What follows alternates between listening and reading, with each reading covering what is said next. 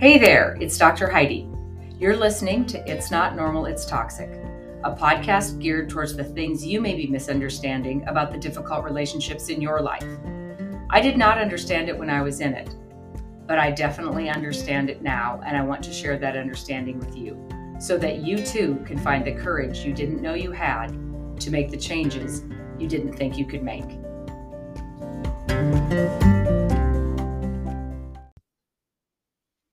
Hey there, welcome back. This is Dr. Heidi. Like I said last week, I direct a lot of people during the week to the podcast episodes that they need to hear right now, according to the situation that they're in. Last week, I gave you 4 episodes that I most often suggest when people are seeking validation on whether or not their relationship is healthy. The reason we seek validation is to prove to ourselves that we're not crazy or that it's not our fault. Through all your researching and all your reading and your Googling, don't forget that you and only you are the one who gets to decide which relationships are healthy for you and which ones are not. If it is changing you, if it is destroying you, if it is stealing your identity, if you don't have an opinion, if you don't get to use your voice, if it's all your fault, it's usually time to make that decision. Today, I want to feature the top episodes that I suggest for those who have made the choice for themselves to leave, but are now struggling with self-doubt or guilt.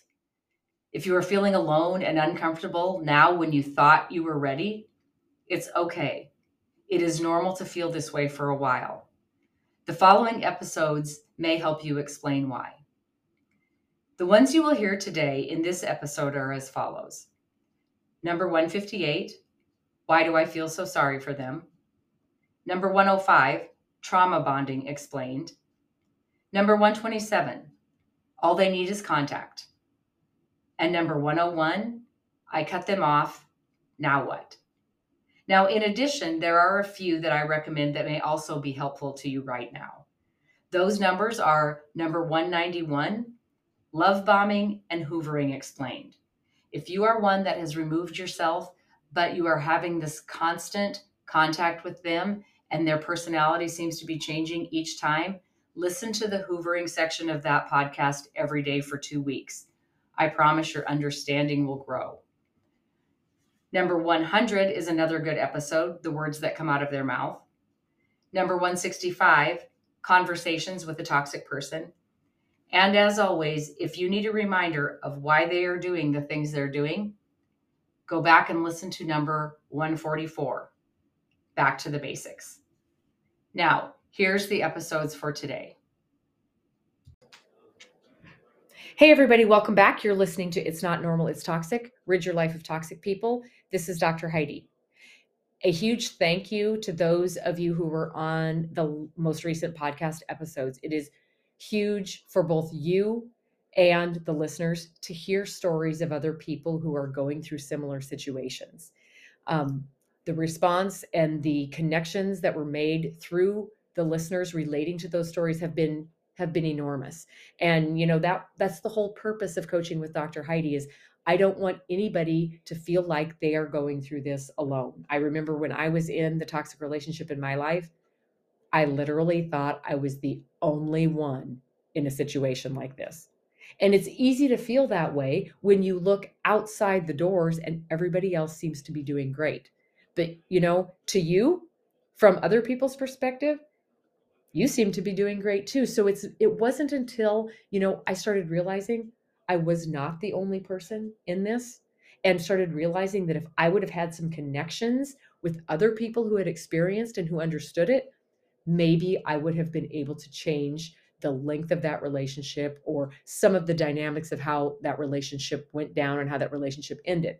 But my mission is to make sure that you guys don't feel like you're going through it by yourself. And that's the whole reason for this podcast. It's the whole reason for the Facebook support group. It's the whole reason for my coaching programs. It's the whole reason for my private coaching. So you can have someone in your back pocket reminding you that you are not alone. Now, today, I want to talk about something that I actually had somebody write in a few weeks ago and ask if I could please do a podcast on this. And I started thinking, They're exactly right. Because this is why I ended up in this relationship. And this is why I stayed so long in this relationship. And this is why I went back so many times in this relationship. So the question I'm going to try and answer today is, why do we feel and struggle with feeling sorry for the toxic person in our life?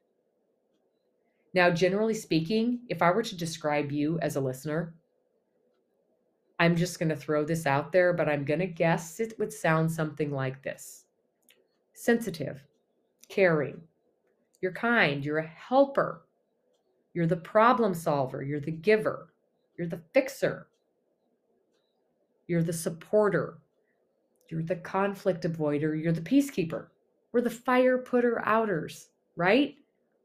And all of those traits fall under a personality that carries a high level of empathy.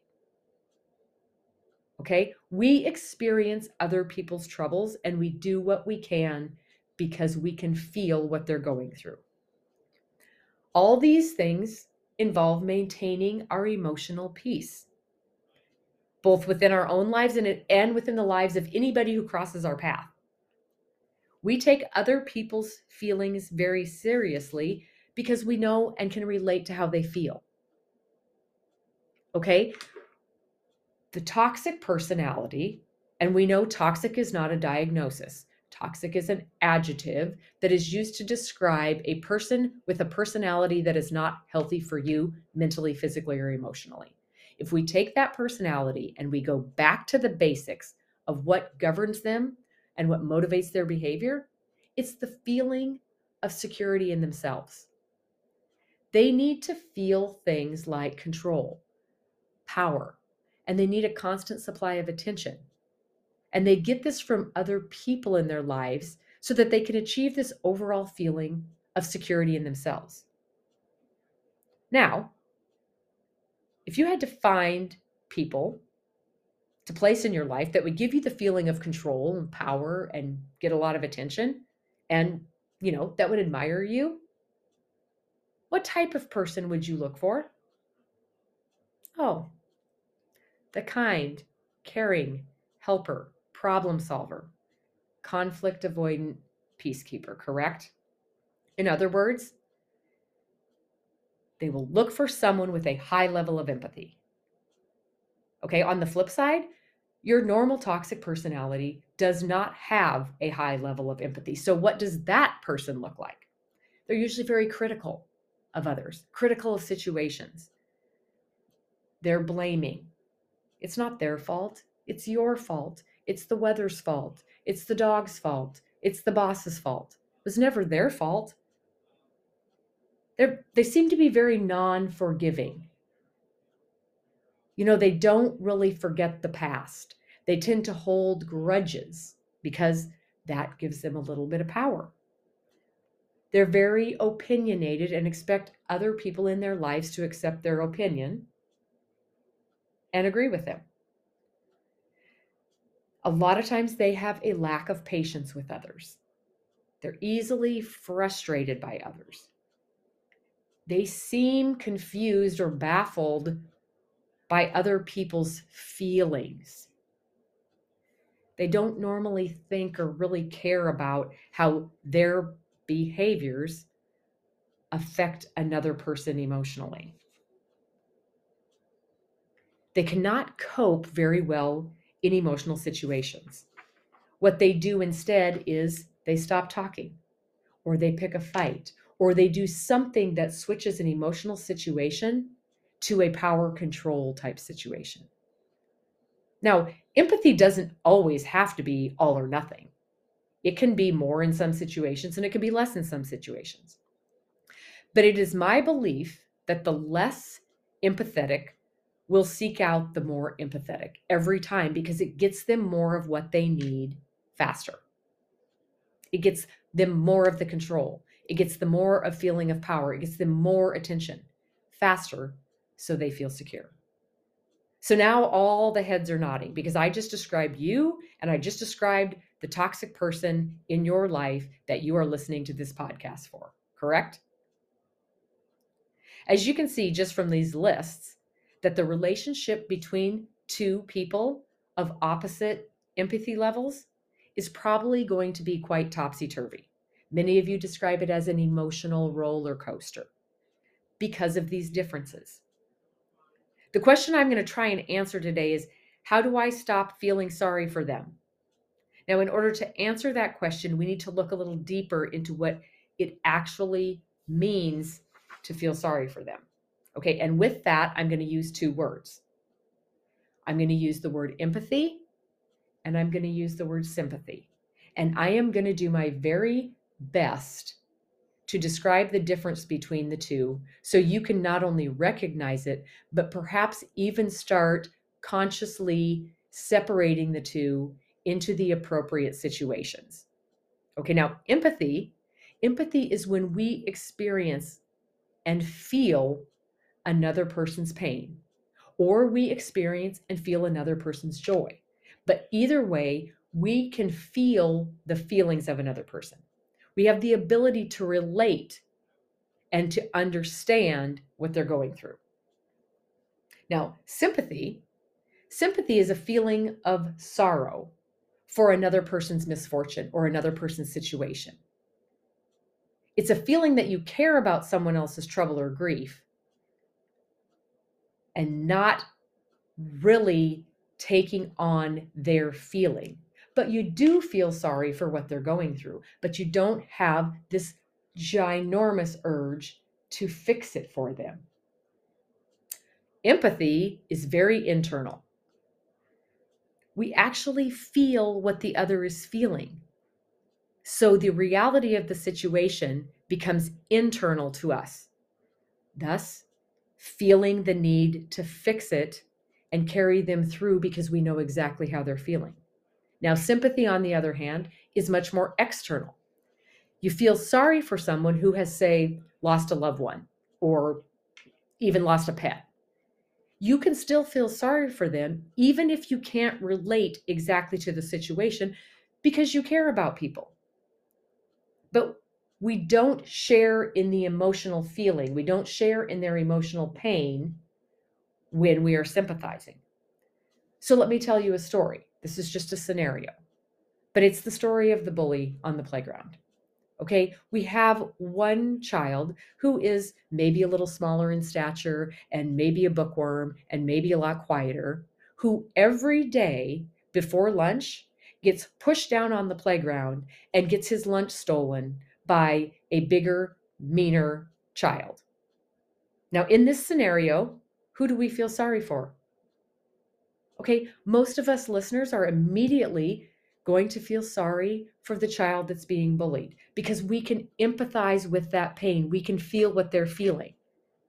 Okay, until we find out that the bully has a very bad home life and they survive on their own and they don't have friends. And the reason they're stealing lunches is because they don't have any food. Now, who feels sorry for the bully? We initially felt so bad for the child that was being bullied because we could feel his pain. But when we heard that the bully has a tough life, we had a hard time not feeling sorry for him in that situation too. So here is an instance when we should and can empathize with the child that's being bullied because we can feel the feelings and we understand that. But we should sympathize with the bully because regardless of his situation, his behavior is unacceptable. So what can we do so that we feel like we fix that situation? Well, we don't allow the bullying to continue just because the bully has a bad upbringing and doesn't have a lunch. But we can find the bully the resources that they need so that they can change their behavior. When we run completely off of empathy, we allow bad behavior from others. Sympathizing is saying, I feel sorry for you, but that does not excuse your behavior. Many of you ask me, so again, how do I stop feeling sorry for them? You don't have to stop feeling sorry for them. You can still care about them and the things that they are going through, but you cannot continue to empathize with them as it allows their bad behavior to continue. Because in order for you to empathize, we allow the bad behavior to basically disappear. Empathy is a very present feeling. They are hurting. You feel it. It sucks. You want to fix it for them. So you back down so that feeling goes away, forgetting entirely about the bad behavior.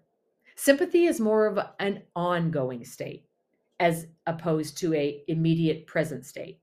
They are hurting. You can see it. It sucks for them. But why are they in this situation? Oh, because they treated you badly. Sympathy doesn't cover up bad behaviors. It accepts it for what it is, but it doesn't make it disappear or make excuses for it. Empathetic people run off of feeling and emotion. Sympathy runs off of logic and reality. If you are feeling bad for your toxic person in your life, ask yourself, what got them to this point? Okay, it might be a diagnosis, it might be a traumatic upbringing, it might be an addiction, because those are all things that would cause insecurity in a person. And it's more often than not what has brought on their bad behavior. Now they're feeling bad, making you feel bad, and you don't like to feel bad. So we once again forget all the bad behavior so that the bad feeling in ourselves goes away. If you are empathetic, that's great. Empathy is a great quality to have. I am very empathetic. I can feel what other people are feeling. But like in anything, we need to set boundaries and we need to learn to protect ourselves. We have a precious gift by being empathetic. And we have to be responsible in how we distribute it. Do not let another take advantage of that fantastic quality to once again get what they need from you. Empathy and sympathy are two very different things. Toxic people are emotionally abusive, meaning they use your emotions to get what they need. When they can say or do something that gets an emotional reaction, they feel in control of your emotions, which makes them feel secure. When they can say or do something to make you happy, to make you sad, to make you feel guilty, to make you upset, all they have to do is say or do something to cause you to have a feeling. You have a bad feeling, you don't like that feeling, you want to get rid of that feeling, you retract everything, forget their bad behavior, so everything goes back to status quo. Empathy is an emotion. Emotionally abusive people are going to use your empathy to get what they need. Now, when I teach people how to communicate with their toxic people, say they have to co-parent, or say it's a family member, or say it's a coworker, I teach them how to communicate with these less empathetic personalities with less emotion. Because it's the emotion that the toxic personality needs to get you to react the way they need you to react. So feeling sorry for them is okay. It's the same thing. To feel sympathetic and to feel empathetic is still feeling sorry for them. But sympathetic is logical, where empathetic is emotional. And for those of us who are emotionally driven, are always going to fall back on the emotion. And like I said, it is a good trait that you're governed by emotion, but you are the one that has to protect yourself. And you, because you're emotional, cannot make excuses for their bad behavior because you are empathetic in feeling what they feel. Empathy continues to tie our emotions and allows them to remain in control of us, and it allows them to remain in control of how we feel. So start being very conscious about whether this situation requires empathy or this situation requires sympathy. You can still feel sorry for them and hold them accountable for their behavior. Disconnecting your emotions from a toxic person is the only way we can regain our power. It is the only way we can get them to go away. It is the only way you can keep yourself safe when dealing with someone who wants to abuse you emotionally for what they need. Keep the situation logical when you are feeling sorry for the toxic person. All of you can look at this toxic relationship in your life and logically, you know this relationship is not healthy for you. But as soon as emotions get involved, it clouds your logic. So stay in tune with sympathy and empathy. Because in an empathetic situation, this is how it goes.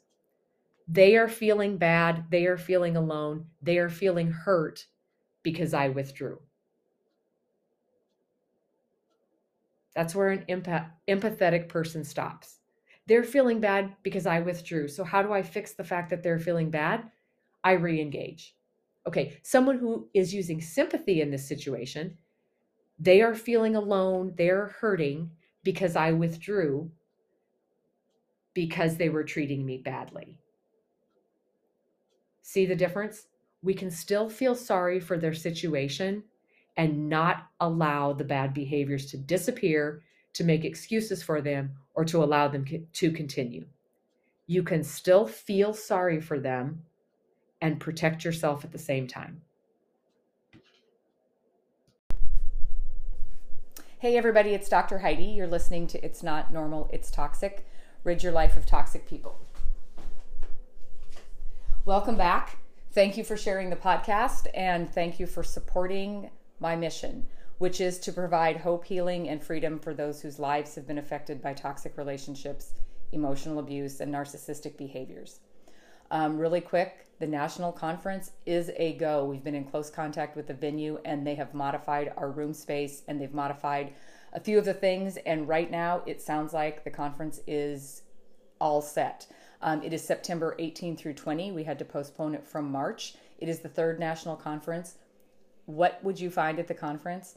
If you are seeking answers to why toxic people do what they do, you will find those answers there. If you've been listening to my podcast, you already know that that's the basis of what I do. We all know what they do, but when you can figure out and understand why they do it, you take their power away. A couple of the presentations that I also do at the conference is I go over all the tactics of hoovering, all the different ways they suck you back in when you try to leave or you try to exit or you try to cut them off. I also go through something I call conversations with a toxic person or conversations with a narcissist. And it's all the tactics that they use to keep you engaged in a 3-hour discussion, quote, verbal competition that they will win. So moving forward, when you can spot those type of tactics within those different scenarios, you should be able to remove yourself from it.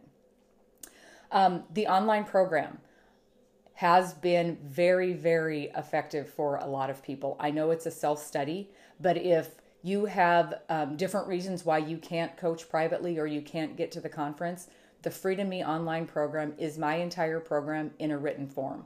All the 21 character traits and all the self-discovery. So right now it is 50% off. So if you are in a spot where you feel like you're ready to learn, but you're not ready to jump in with 2 feet, that's a very good option that can be found on the website. Groups, there is another set of small groups starting the first week of September. And the groups that are going right now are going fabulous. My favorite thing about the groups is you immediately have a support system. You have 3 or 4 other people that know exactly what you're going through. So if you have something going on between classes, you can reach out to them and they already know your situation. So that's one option. If you've been thinking about working with me or going through one of my programs, the groups are proving to be very, very helpful and very, very supportive. I have had several people write in if I would address trauma bonding. And I took some time to think about how exactly I wanted to address this because I don't get stuck on definitions. And I don't do that to be rude or to brush them under the table. But if I can explain something in a way that you understand it, it seems to be better than a definition for me. It seems to be more act-provoking. And so I did finally get something put together for trauma bonding, and that's what I want to talk about today. Trauma bonding 100% is a thing. It is absolutely a bond that establishes itself between an abuser and the person that is being taken advantage of. Trauma bonding, and the reason I don't love definitions is trauma bonding to me makes us assume there's something wrong with us. Okay, trauma is something that happens to us. Trauma isn't something that's wrong with us. So if you feel like you have trauma bonding, that does not mean that there's something wrong with you. That is something that has happened to you, and the bonding is a result of that. Trauma bonding, by definition, if you look it up on the internet, is trauma bonding occurs as a result of ongoing cycles of abuse in which intermittent reinforcements of reward and punishment create a powerful emotional bond that are resistant to change because of the amount of time spent together. Okay, so that's the definition of trauma bonding. It is a thing. I am here to personally tell you it is a thing. As you all know, I am not a therapist. I am somebody who has walked the path that you're walking now. My particular situations, and yes, situations, which means more than one toxic relationship, cover all different types of relationships. I've been in a long-standing toxic relationship that was a spousal situation. I have been in friendships. I have had coworkers. So when I'm talking about trauma bonding, it can actually be between any type of people that are involved in an unhealthy situation. So today, through the eyes of a emotional abuse graduate and through the eyes of somebody who witnessed children growing up in a controlling, emotionally dangerous environment, I see trauma bonding as something that is ingrained. Okay, it is learned through repetition and reprimand by an abuser on those who they are using in order to feel secure. If you are someone who has been sadly placed in a toxic person's life, you are there to give them something they need to feel secure. Toxic people, for whatever reason, are insecure, and they seek different things to make them feel secure.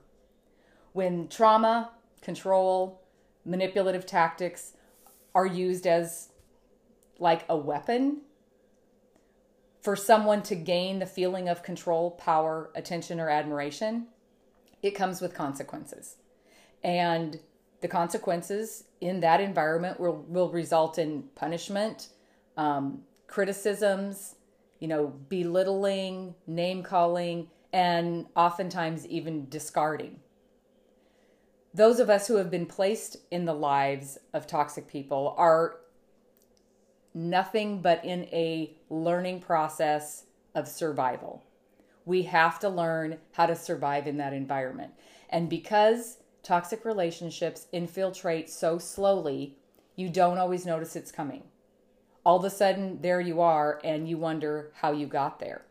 So while you're in there and things are slowly changing, and the toxic person is getting more control and getting more power, and then sometimes stepping out to get attention and admiration, we learn very quickly how to please them, how to avoid conflict, how to keep their attention, right? We always focus on them because we want to stay one step ahead of them.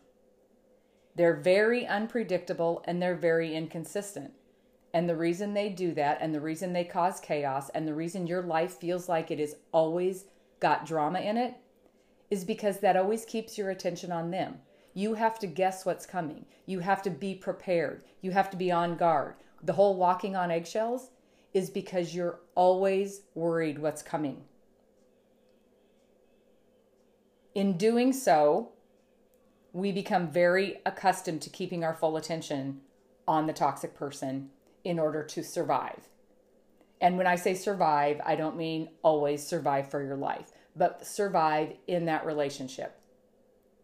We don't want to be belittled. We don't want to be criticized. We want to be accepted. We want to be good enough. We want to be approved of.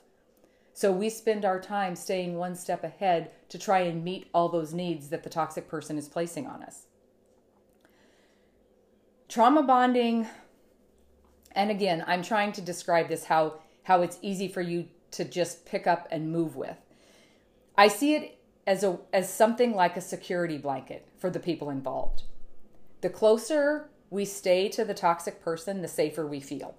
And even though you know that you have the feeling of tension in your stomach, you still feel safer around them because you can predict their behavior.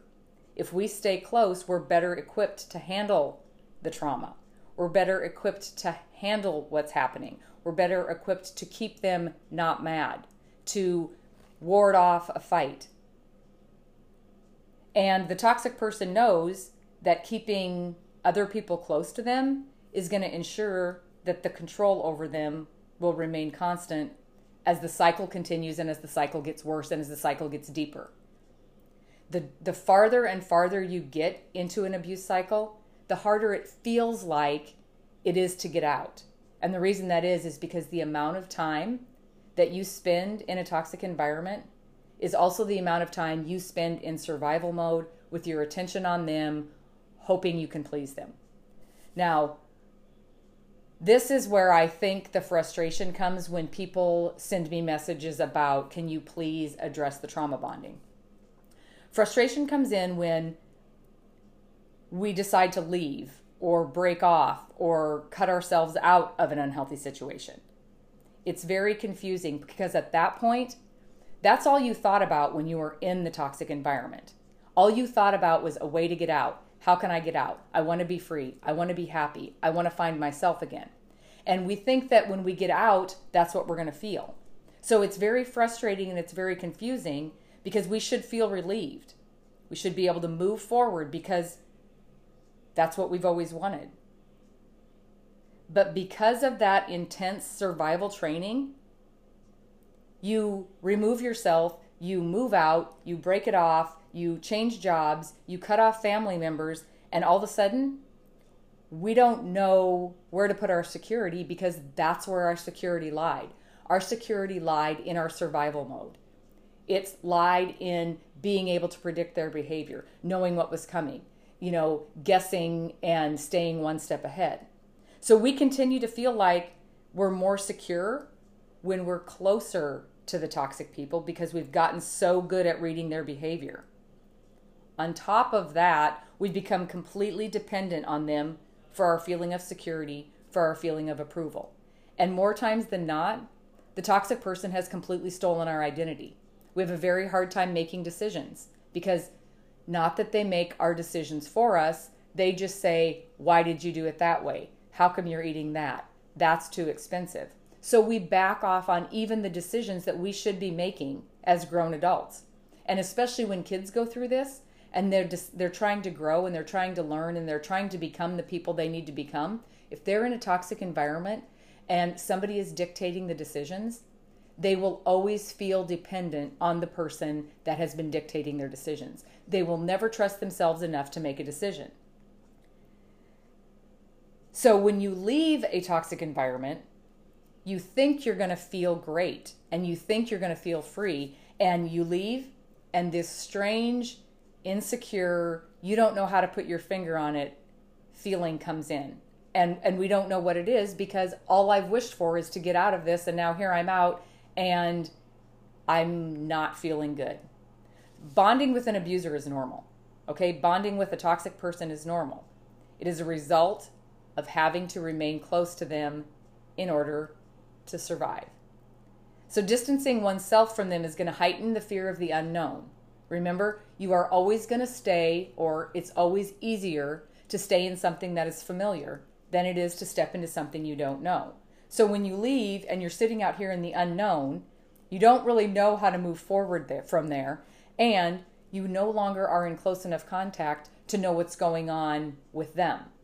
So having that insecurity and that lack of self-confidence is what sets in because of a trauma bond. It heightens the feeling of uncertainty. Now I don't know what they're doing, I don't know what to expect, and I don't know what my future holds. And, there's a misconception. I sit on a lot of divorce boards and a lot of workshops for people that are going through divorce. I listen, and many people believe, now, there are amicable divorces, there are amicable breakups, but I can almost pick out by facial expression the people that are in the workshop that are in a toxic relationship before I ever speak with them. Because I can tell how they're reacting to the suggestions that the leaders are saying, do this or do that while you're going through the divorce process. And as I read their faces, I can tell they're saying to themselves, this is never going to work. I already tried this and it's not going to work. So when you divorce a toxic person, or you break up with a toxic person, or you try to cut a toxic family member out of your life, they're not seeing it the same way you are. You are seeing, I need freedom. And then you are sad because it is an ending of a relationship. It is a grief process that you go through. The way a toxic person looks at it is not that I'm losing the love of my life, not that that's the best girlfriend I ever had, not that I'm very close to this family member and now they won't talk to me. All they see is I'm feeling insecure because I am no longer in control of that person. So the misconception when you file for divorce or you break up or you try to break ties with a toxic person is that the breakup is the hard part. And I'm here to tell you, the breakup is hard. The actual filing, breaking up, cutting off is hard. But what's harder is right after that. Because then you have to understand that we have to find ourselves back. We've been catering, we've had our attention, we've had our focus on feeling secure around them, and now they're not there. So knowing why trauma bonding occurs is the only way that you're going to break free from it. And I'm hoping that this explanation kind of brings it into a little bit simpler form than, oh, I have trauma bond. It is merely because you've been trained to always protect yourself. And you, when you're close and you can predict what they're going to do next, you're protecting yourself. You're getting ready for it. When you can understand why that feeling of insecurity and uncertainty sets in instead of the feeling of freedom, because that's what you anticipated. You anticipated, oh my goodness, I cannot wait till this is over because I'm going to be free and I'm going to be happy and I'm going to have the best rest of my life that I've ever had. And then all of a sudden, you're feeling insecure and you're feeling scared and you're feeling worried that you made the wrong decision. It's completely normal. And it's completely normal because your attention has been on them for so long. So for your safety, both emotionally and sometimes physically, your attention always stayed on them. And I guess how I can best explain breaking free from the trauma bond is understanding that that's why you feel that way. People that get discarded by a toxic person, that's what they're feeling right after. That's why the discard is so hard to accept. Somebody who discards you and never speaks to you again, one, there's no closure. And two, all of the sudden, those intense feelings of the trauma bond set in. And now you don't know what to expect. You don't know what they're doing, and you don't know what you're going to do with your future. So I think this is how I went through it, which is why I really had to think about this. We've put our security in them. We have put our dependence on them. We've put our focus on them. So when you have made the step to remove a toxic person from your life, you have to understand that you immediately have to start putting the security back in yourself and the abilities that you've developed to survive. You're a survivor. If you've been in a toxic situation, if you've been raised in a toxic situation, if you've been in a long-standing toxic relationship, you're a survivor. By placing your attention on yourself that once was totally on them, and by taking care of yourself how you used to take care of them, and by pleasing yourself instead of the one who demanded to be pleased, is how you're eventually going to make that transition. A toxic person has 100% goal of controlling you. So the trauma bond comes in because they know if there is punishment and if there's consequences and if there's name calling and if there's fighting and if there's manipulation, you'll pay attention to them so you're on your toes. Trauma bonding is not something that is wrong with you. It is something that happened to you by someone who fully intended to use you for control, power, attention, or admiration so that they themselves could feel secure. And I've said this before. Toxic people don't care how many people they control. They'll control as many people as they can. They'll get attention from as many people as they can. They'll put their power out over as many people as they can. And if you're not supplying one of those, you won't be in their life very long. You have the ability to bond with yourself in the same way you did with them. And that's by giving yourself the same attention, the same respect, the same time, the same energy.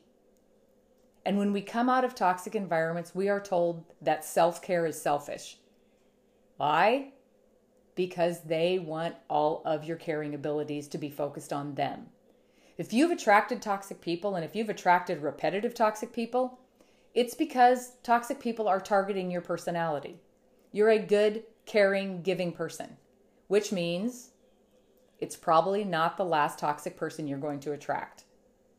So you need to reestablish the bonds with yourself and take some self-care time. And it's easy for me to say that, and it's hard to do.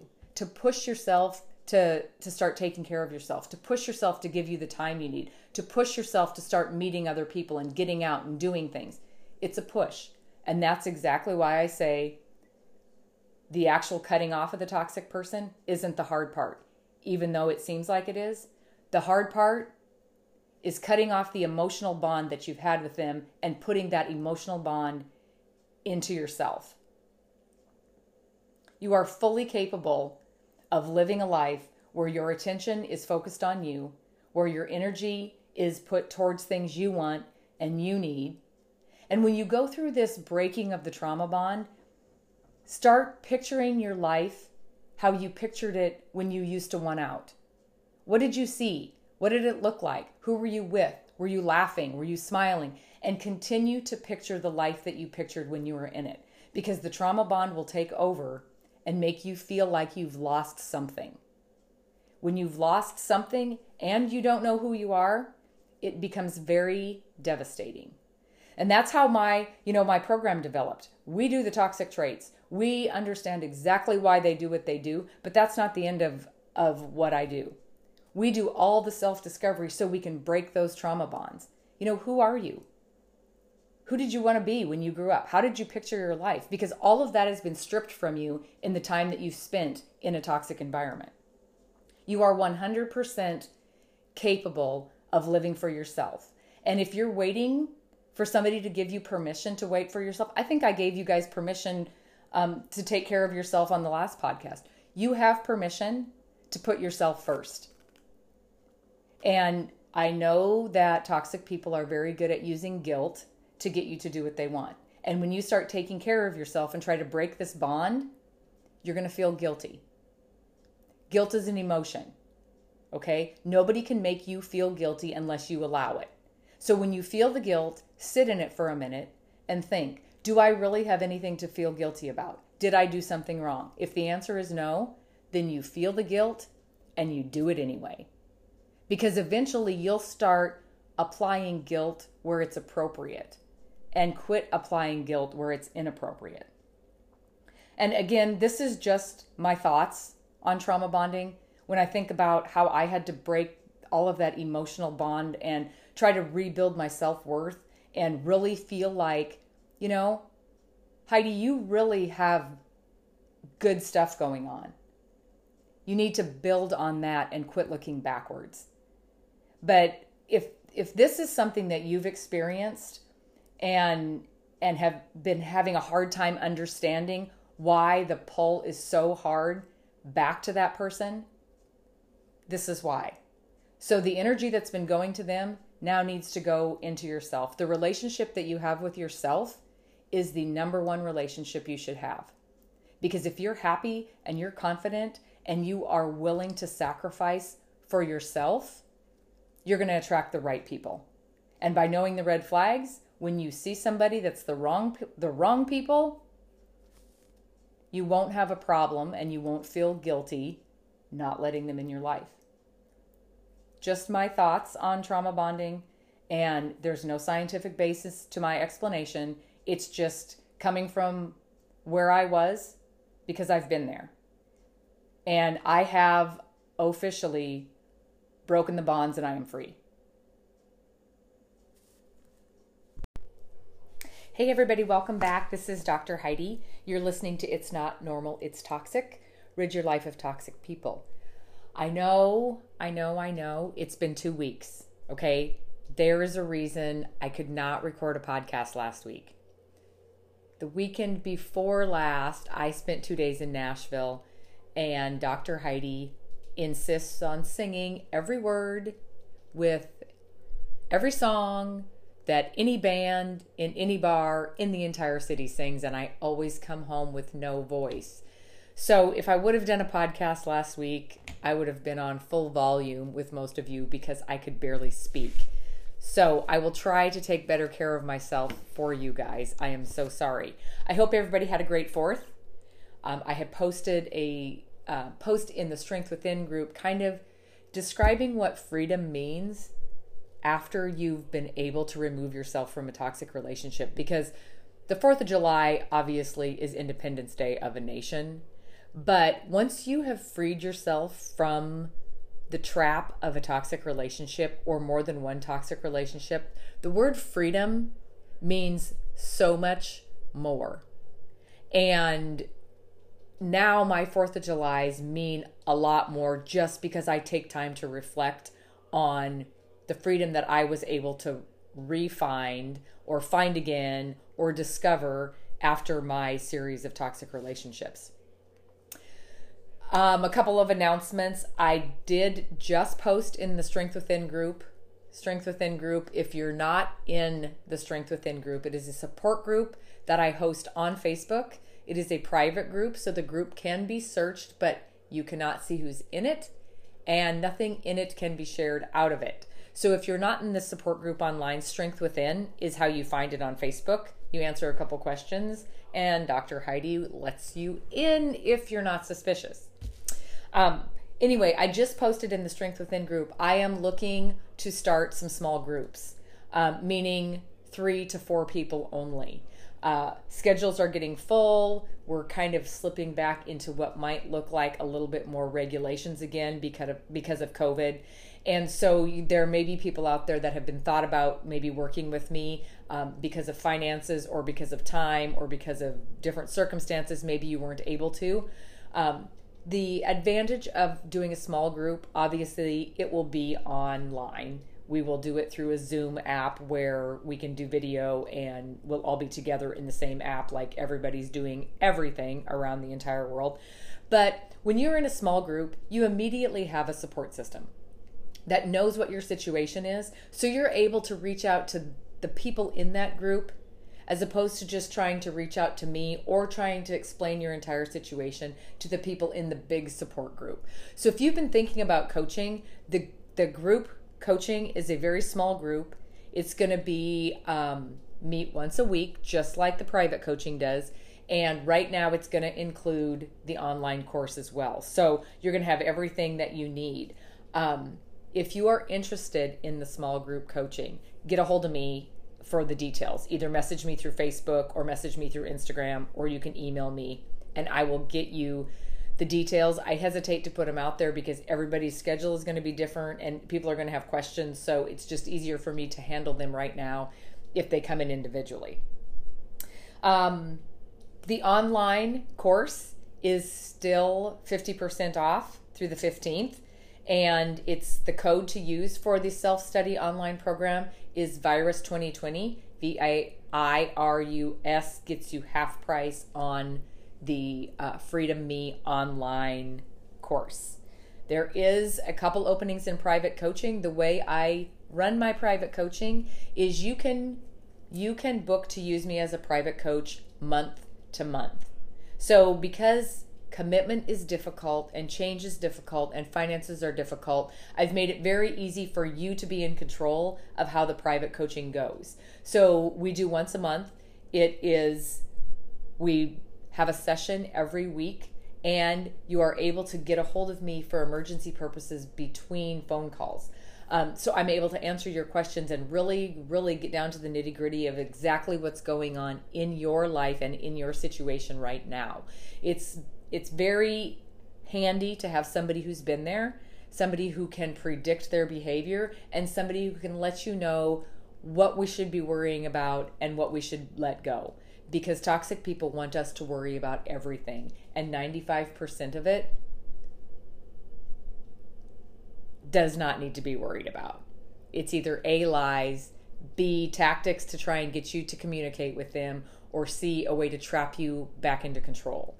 And I can see that from the outside. So that's why the private coaching works so well. I do have some private coaching openings right now. Conference tickets are selling right now. We are hosting the conference as planned, September 18th, 19th, and 20th right here in St. Louis. You will get the details after you register. That link is on the Coaching with Dr. Heidi website. Today, the topic of the podcast is a question that came in from a listener, and she has a little bit different situation than most of our listeners. You know that I work with people in all types of toxic relationship. A toxic person is toxic. Across the board, they're all after the same thing. They do things the same way. They need all the same things. So whether it's a family member, if it's somebody in your social circle, if it's a coworker, or if it's an intimate partner, maybe a child, maybe a mother, maybe a parent, maybe a sibling, all the toxic people are after the same thing. So I got a question in on how am I supposed to move on? Now I've cut them off. Now what am I doing? Because I thought the cutting off part was going to be the hard part.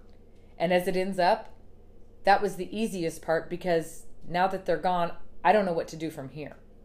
Because now I'm sitting in this pool of emotions. I'm still wanting acceptance and approval. I'm going through self-loathing because what parts of it were my fault, and should I have done anything different? Then I look back at, was I a victim? Was I actually a victim of emotional abuse? And then I'm angry because of the way I've been treated. I have resentment. I want them to pay. I want them to understand what I've been through. I'm harboring bitterness, which is only hurting myself. And overall, I'm just kind of feeling blah. How do I put it in perspective so that I can move on into the life I wanted, which was the whole reason I cut ties with this person? Okay? To the listener who wants this question answered, this is going to be a 78-part series. No, I'm just kidding. But that is a big question. And everybody goes through their healing process differently, at different times, different ways, and you figure out what works for you. But there's a few things you have to realize when you're going through the healing process. Did this happen to you?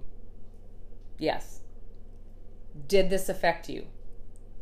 Yes. Did it affect your future? Absolutely.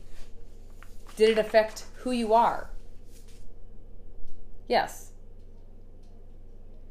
The first thing is, we know what we went through because you've lived it. You know what happened. You saw it repetitively. You lived with it and it became normal. So you know what you went through. The trick is understanding why certain people put you through what you've been through. And the things that you take away from having to go through something, especially in an upbringing, are being the victim. Nobody wants to be the victim. We look at the word victim as a bad thing. Many people deal with being the scapegoat in an upbringing situation. As you grow, you notice you are emotionally unavailable. You have become a perfectionist. You stay busy all the time. You feel like there has to be drama and there has to be chaos for you to feel comfortable. Back to the point. This was all done to you, but it did not have anything to do with you. It had everything to do with what the toxic person needed at that particular time to feel secure. So as an example, we use lotion to keep dry skin away. We use a toothbrush to keep our teeth clean. We use a car to move from point A to point B. Just like that, toxic people use others to get what they need. So really, in the scope of everything, you're just a toothbrush. A tool used by someone to get something that they need. And what do they need? We talk about this every podcast. They need to feel control, power, attention, and admiration every day. So being raised or being in or being around a toxic environment for a long time, you have been trained to give them your attention. Before you cut them off, you were trained to give them your attention. So it's very hard for then you to step out of it, cut them off, and stop giving them your attention. Your mind has been trained to have your attention on them, and whether it's to avoid conflict, to hope they don't get mad, to please them, for acceptance, to prove that you're worthy, any of those will put your attention on them. So it's very hard to just cut yourself off and think, okay, now I'm good. No, you've been trained. Your attention is still on them. What are they thinking? What are they doing? What are they going to do next? So just because you've disconnected from them doesn't mean there's not work to do. Just because you were someone's toothbrush and you were used for what they needed at the time doesn't make you any less a toothbrush. Meaning just because things happen to you doesn't mean you are not lovable, does not mean you are not worthy. It doesn't mean that you have to be perfect. It all depends on who was using you. Because there is good people out there that won't treat you like that. So just because someone treated you like that does not mean there's anything wrong with you. They were just using you for what they needed. Now that you've removed yourself, you can break free from their control, right? But there's a couple things that you need to do. And it always seems unfair to me when I teach people how to overcome the trap of a toxic relationship, how to heal, how to recover, how to move forward. Because why are we the ones doing all the work and they just move on to the next person with a different mask and never change their behavior? But for you to remove yourself is one thing. But for you to be free from their control and the training that they've done is another thing. You have to understand how toxic people operate. And you have to accept them for who they are. So in your plan to move forward, those are your two steps.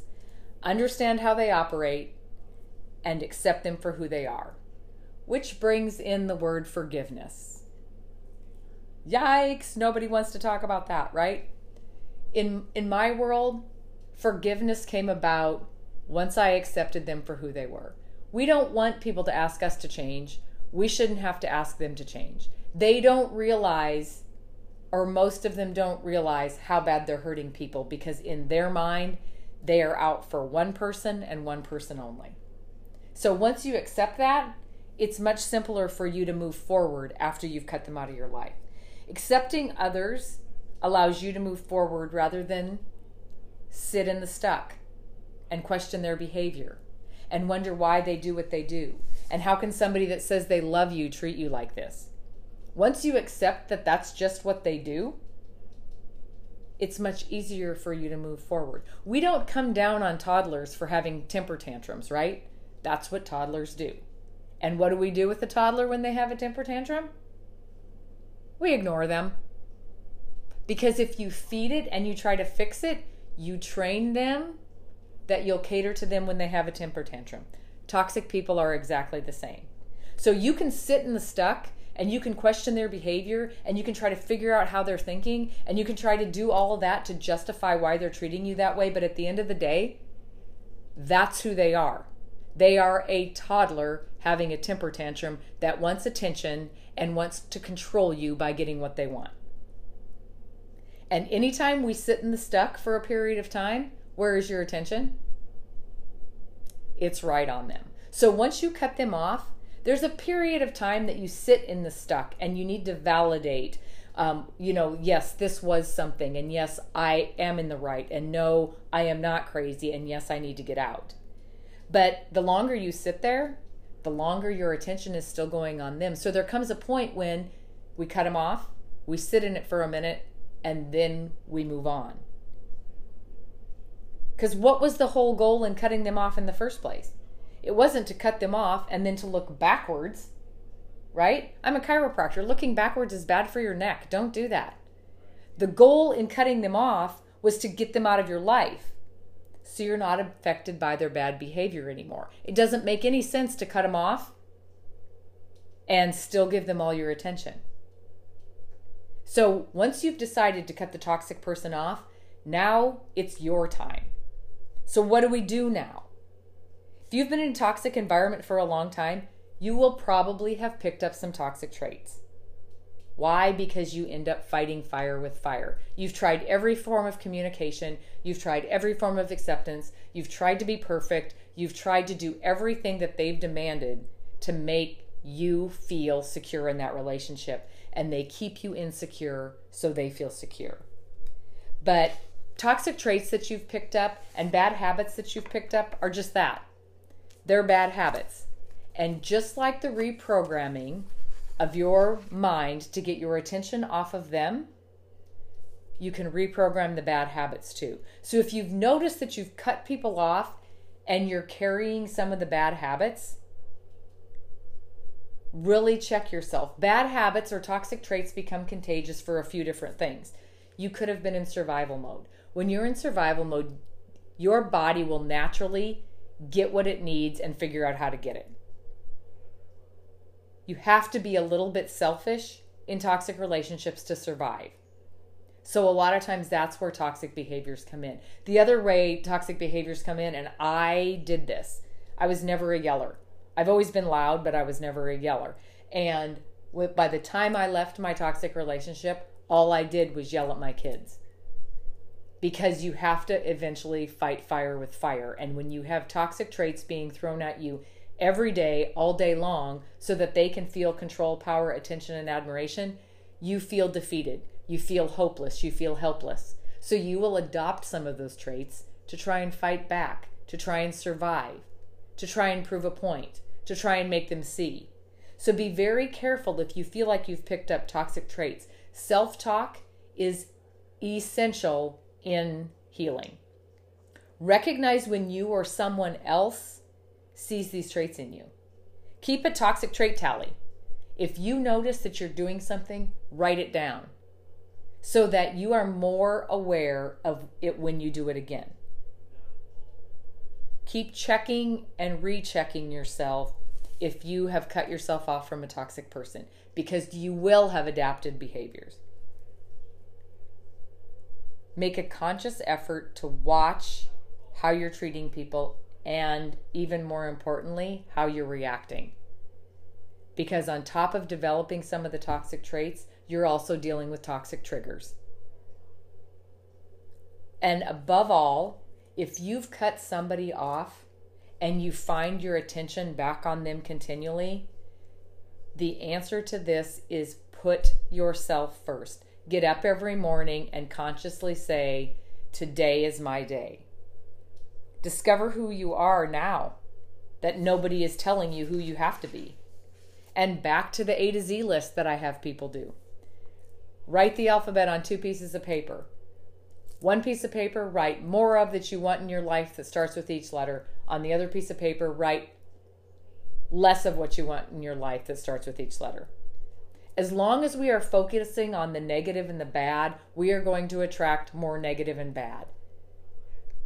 But once you cut the toxic person off, you have to make a conscious effort to put yourself first, which means start focusing on the list of what you want more of in your life. Start focusing on what you have always wanted your life to look like. Read that list every day, and you're going to start noticing more and more of that stuff comes into your life. If all you focus on is hoping you don't have conflict with a toxic person, what are you going to get? Conflict with a toxic person.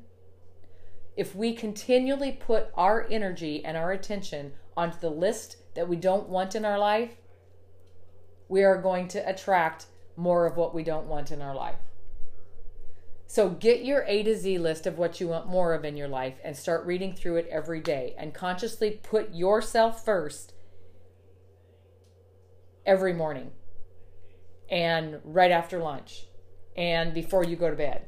Remind yourself who is the most important. And this sounds selfish because you've been told you're selfish. Self-care is not selfish. You cannot truly give the love that you have to give until you love yourself and you know who yourself is. When your mind goes to the less of list, consciously say, we're not thinking about that, we're thinking about this, and think about the things you want more of in your life. Try new things. Be very open to randomness, because when you are in a toxic relationship, you're completely controlled. Your decisions are controlled, your energy is controlled, your time is controlled. So when you cut yourself off, you can't just sit there and expect things to happen. You have to make them happen. So start trying new things, buying new things, making small decisions, doing things for the first time. It's just like in the game of cards. And this is a quote that Taylor, that I interviewed 2 episodes ago, brought to me. I had never heard this quote, and she was the one that said it. We cannot choose the hand we are dealt. However, we do have the control over how we play it. Meaning our pasts and our paths are chosen to make us who we are meant to be. The nurturing parent, the loyal friend, the trustworthy person, the great supportive partner. Your past is not who you are. It is just a step in the staircase of who you are going to be when you reach the top. So keep climbing. Hey everybody, welcome back. You're listening to It's Not Normal, It's Toxic. Rid your life of toxic people. This is Dr. Heidi, your toxic relationship awareness and healing specialist. Just a reminder, you've heard me say this before. I just want to make sure that everybody knows I am somebody who has walked the fire of toxic relationships in my life. I am someone who has taken my past and turned it into something where I feel like I can benefit to the lives of people walking a similar path. I am not a mental health professional. My doctorate degree is in chiropractic and acupuncture. And so I don't want you to take this podcast and use it as a mental health podcast. Still find yourself a therapist and find yourself a counselor if you think that you are needing some support in the mental health avenue. That being said, I do a lot of education, probably more than anybody likes to hear. Ask my clients. I probably do more education than they're wanting. They are sick of me by the time they're done working with me.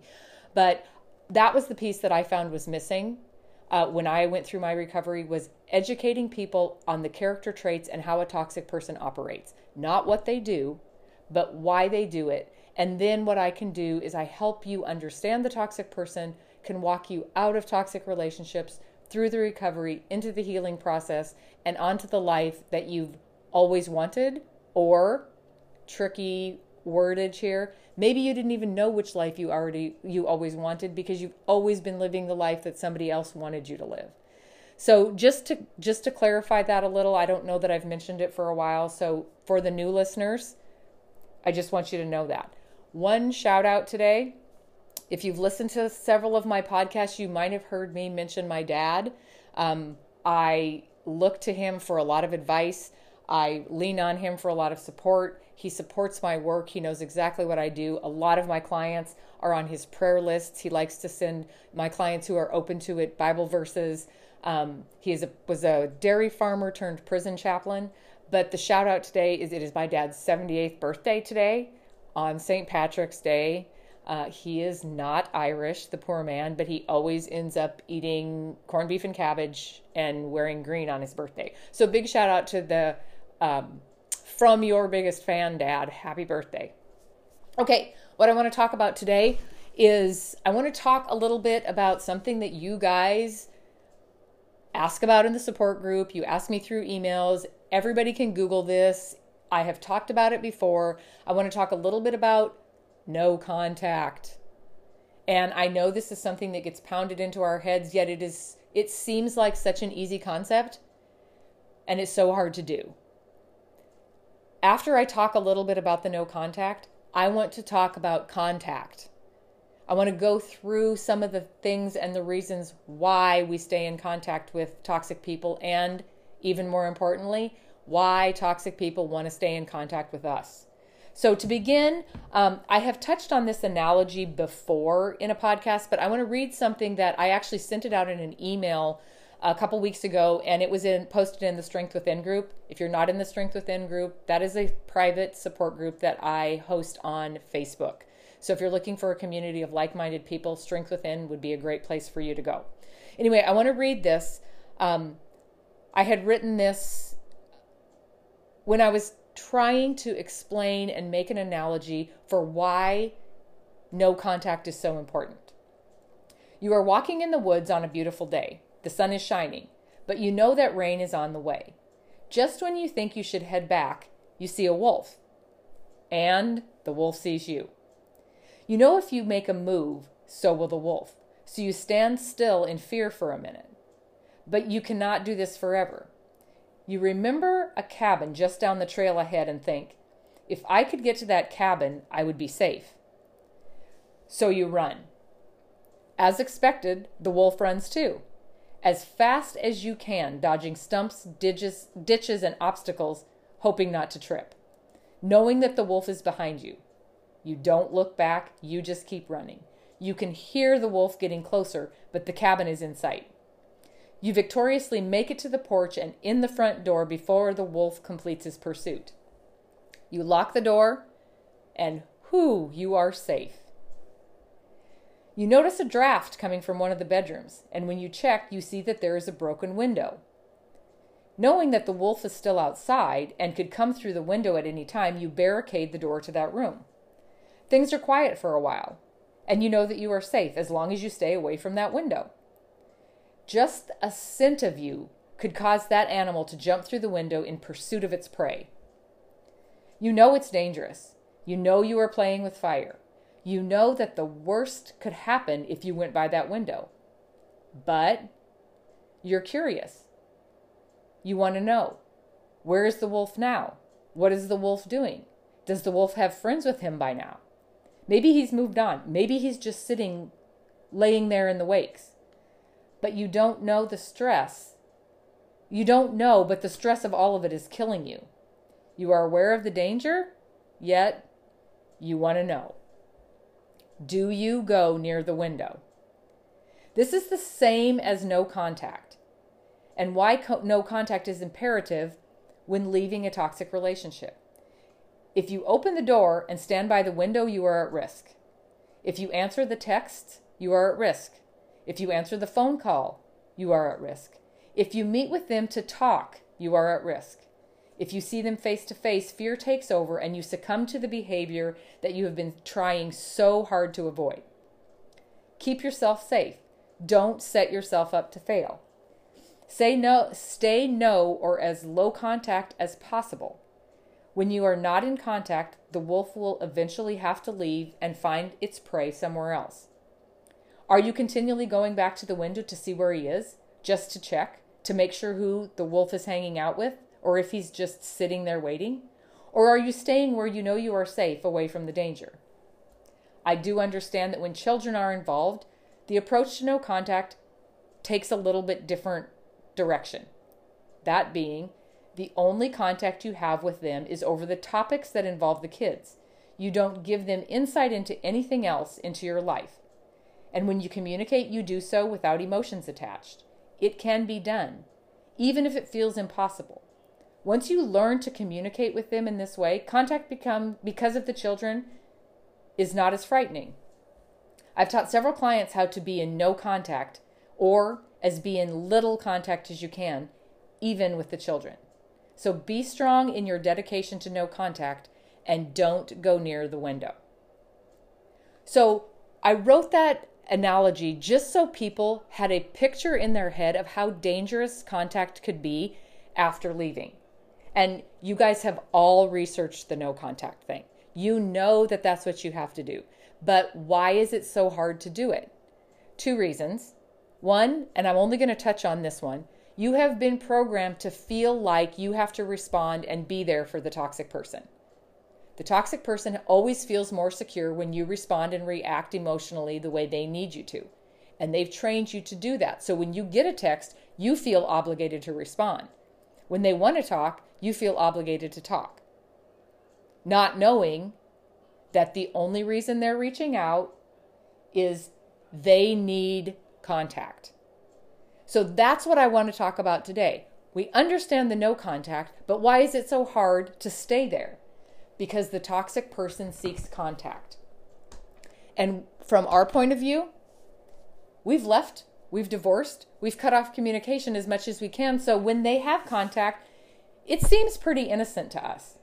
We don't want to be mean. We don't want to hurt them. We don't want to be the bad guy. We want to take the high road. We don't want other people to think bad of us if we're being childish or immature by not responding. They just want to talk. What harm could that do? Besides, I feel like I need to validate and explain why I left, or explain why I've changed, or explain why the relationship wasn't working for me. Okay, let's talk about all those things. What happened in the past when we didn't want to be mean? What happened in the past when we didn't want to hurt them? What happened in the past when we wanted to take the high road? What happened in the past when they just wanted to talk? What happened in the past when you felt the need to explain yourself? None of that ended up in a healthy communication exchange. Anytime you tried to communicate with a toxic person, it always went south. You ended up taking the blame. You ended up taking fault. You sent a reaction out there that they were seeking so they felt secure. But again, you ask yourself, why would a little contact hurt? And I can't go no contact because of the kids.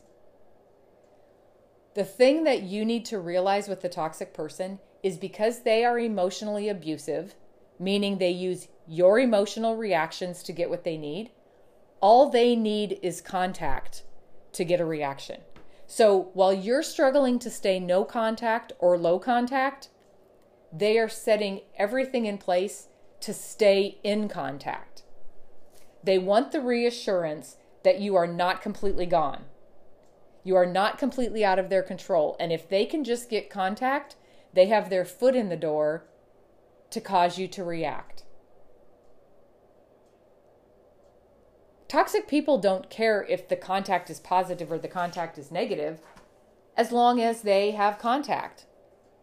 And you know as well as I do that when that text comes through, you look at it, you think about not responding, and then you feel obligated to respond.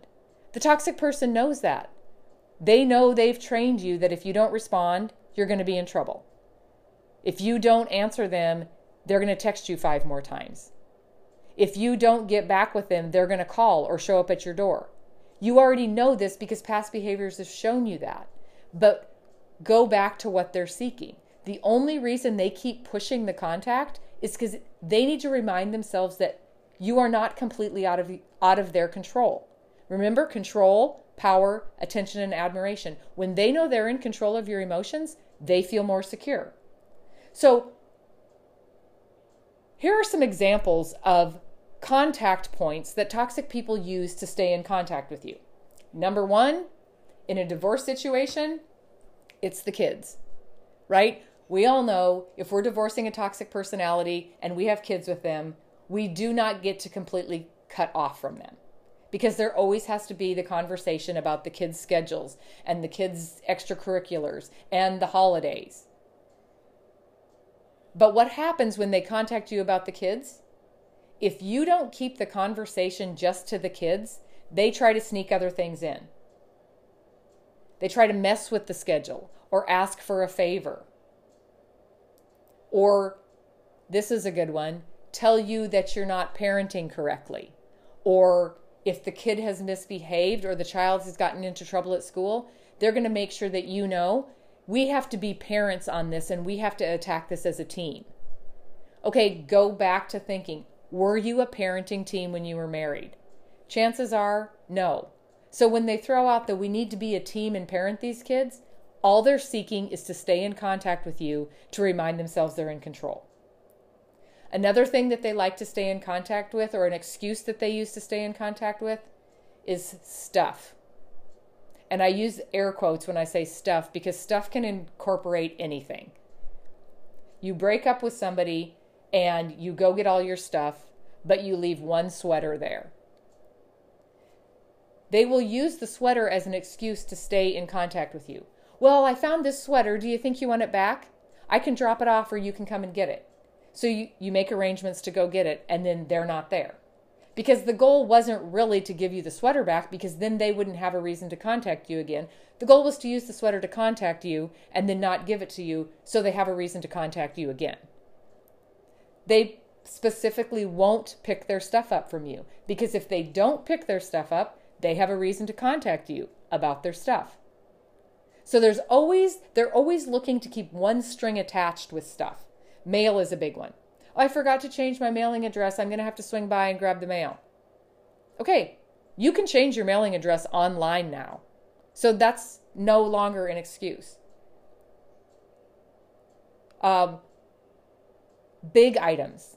The bed, the motorcycle in the garage. Well, I don't have any way to move that, so can you just keep it and then I can come and get it? They always want to leave something that's attached to stuff or keep something of yours that's attached to stuff so they have a reason to contact you.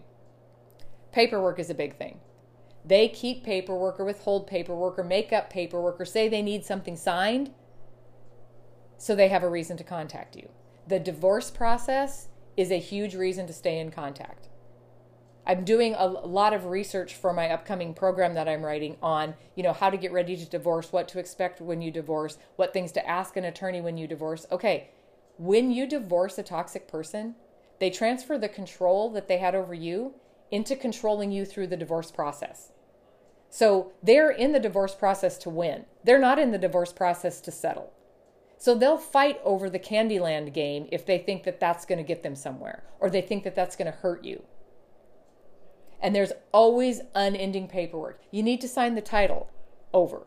You need to sign this for the bank account. I need your signature on this, or I forgot to pick up the bank papers. Because when somebody says papers, it sounds really important, right? Oh, it's the papers. And we all like, oh, we have to take care of these papers. Well, if it wasn't a priority before, why all of a sudden is it a priority now? Any paperwork that needs to be signed through the divorce process, your attorneys will tell you to sign it. Memories. Memories is another great way that they like to stay in contact. You won't have heard from them forever and all of a sudden you'll get the picture of you guys on your first date. Okay, what is the purpose of that? The purpose of something like that is to get an emotional reaction out of you even if they don't know that they did. They know if they send you a picture of you on your first date, you're going to get emotional. You're going to be sad. You're going to feel guilty. You're going to wonder if you threw it all away. You're going to think that maybe it wasn't that bad.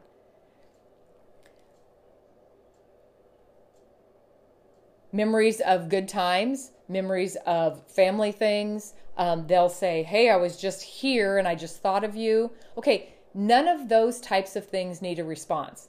Because once you realize, when we initially get that picture of the first date, we go, oh.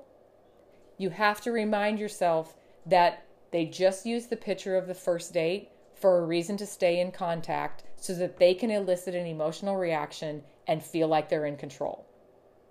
So there's all of these different examples of why they contact you.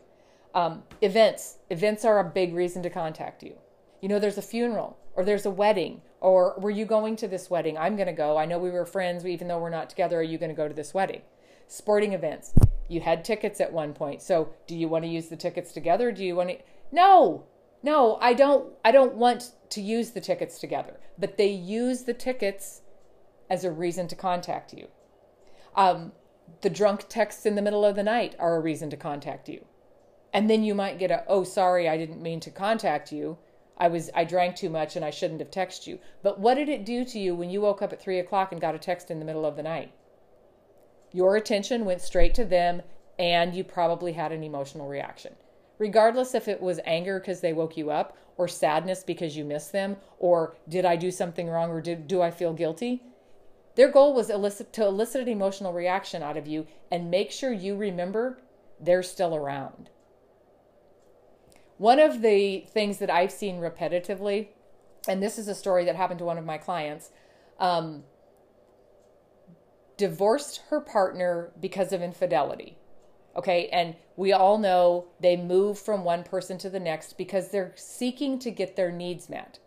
So she divorced her partner because of infidelity. Her partner now is having a baby and married the person that she divorced him over.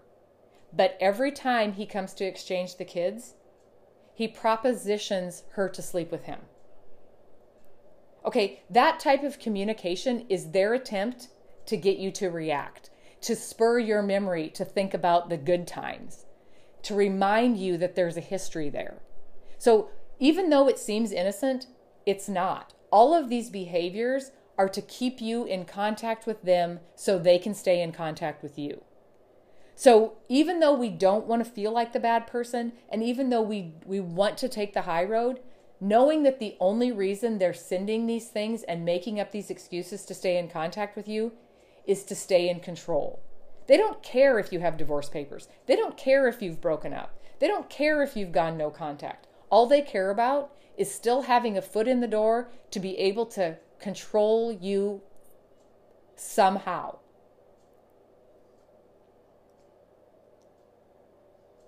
You know, we've been programmed to think we need to stay in contact. That's why no contact is so hard.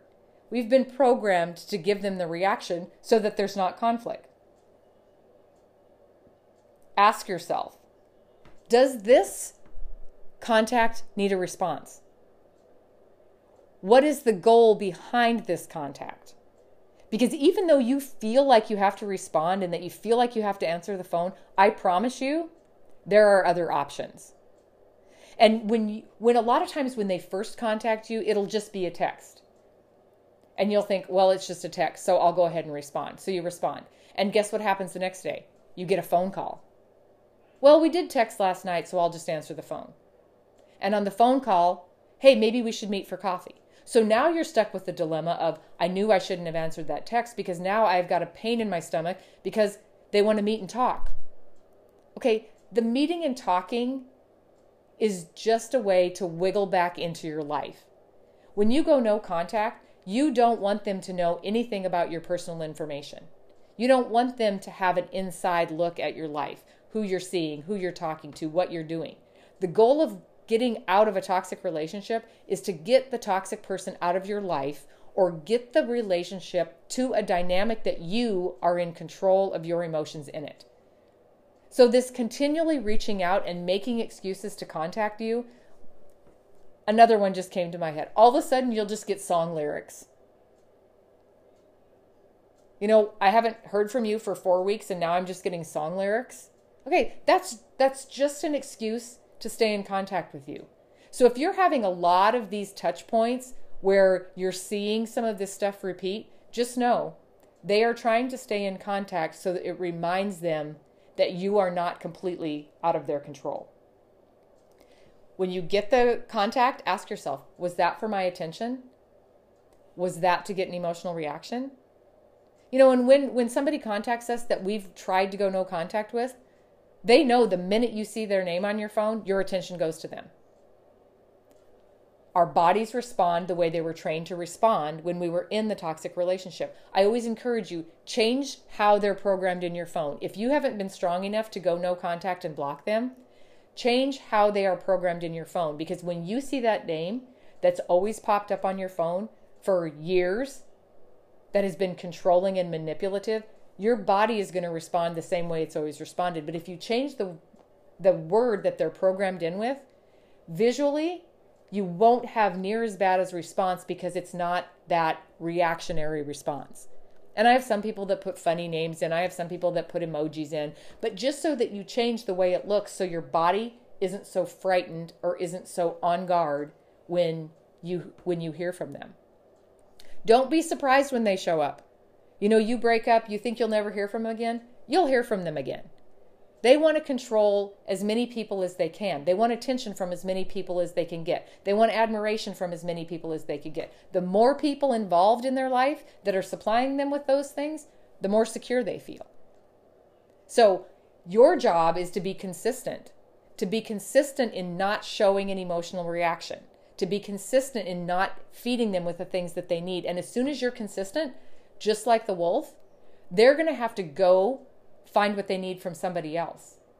But because the contact thing seems so blurry, we think it's not as intentional when it is absolutely 100% intentional to stay in control so that they feel secure. I know that the contact, not contact thing gets confusing because what happens when you go no contact? It seems like it should be easy and you're in a fight with yourself. Your logic and your emotions don't match when you try to go no contact. So if you're not ready to go no contact, don't go no contact, because when you block them and you're not ready, then you unblock them. And when you unblock them, you're saying, I set a boundary, but I took it back down because it really is not that important. So if you're in a spot where you're not ready to block, that's okay. Just know that when they contact you, evaluate why they're contacting you, and is this a valid reason for them to be contacting you, or did they just find an excuse to get their foot back in the door?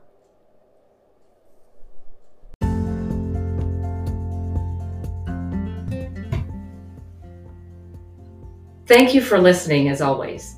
Just because we're not in the same chapter right now does not mean we're not all in the same book. If you are just beginning your journey, go to coachingwithdrheidi.com and take the toxicity profile analysis. It's a great tool for validation if the toxic behaviors have become normal to you. If you know someone who you believe could benefit from this information, please share. You may be changing their life.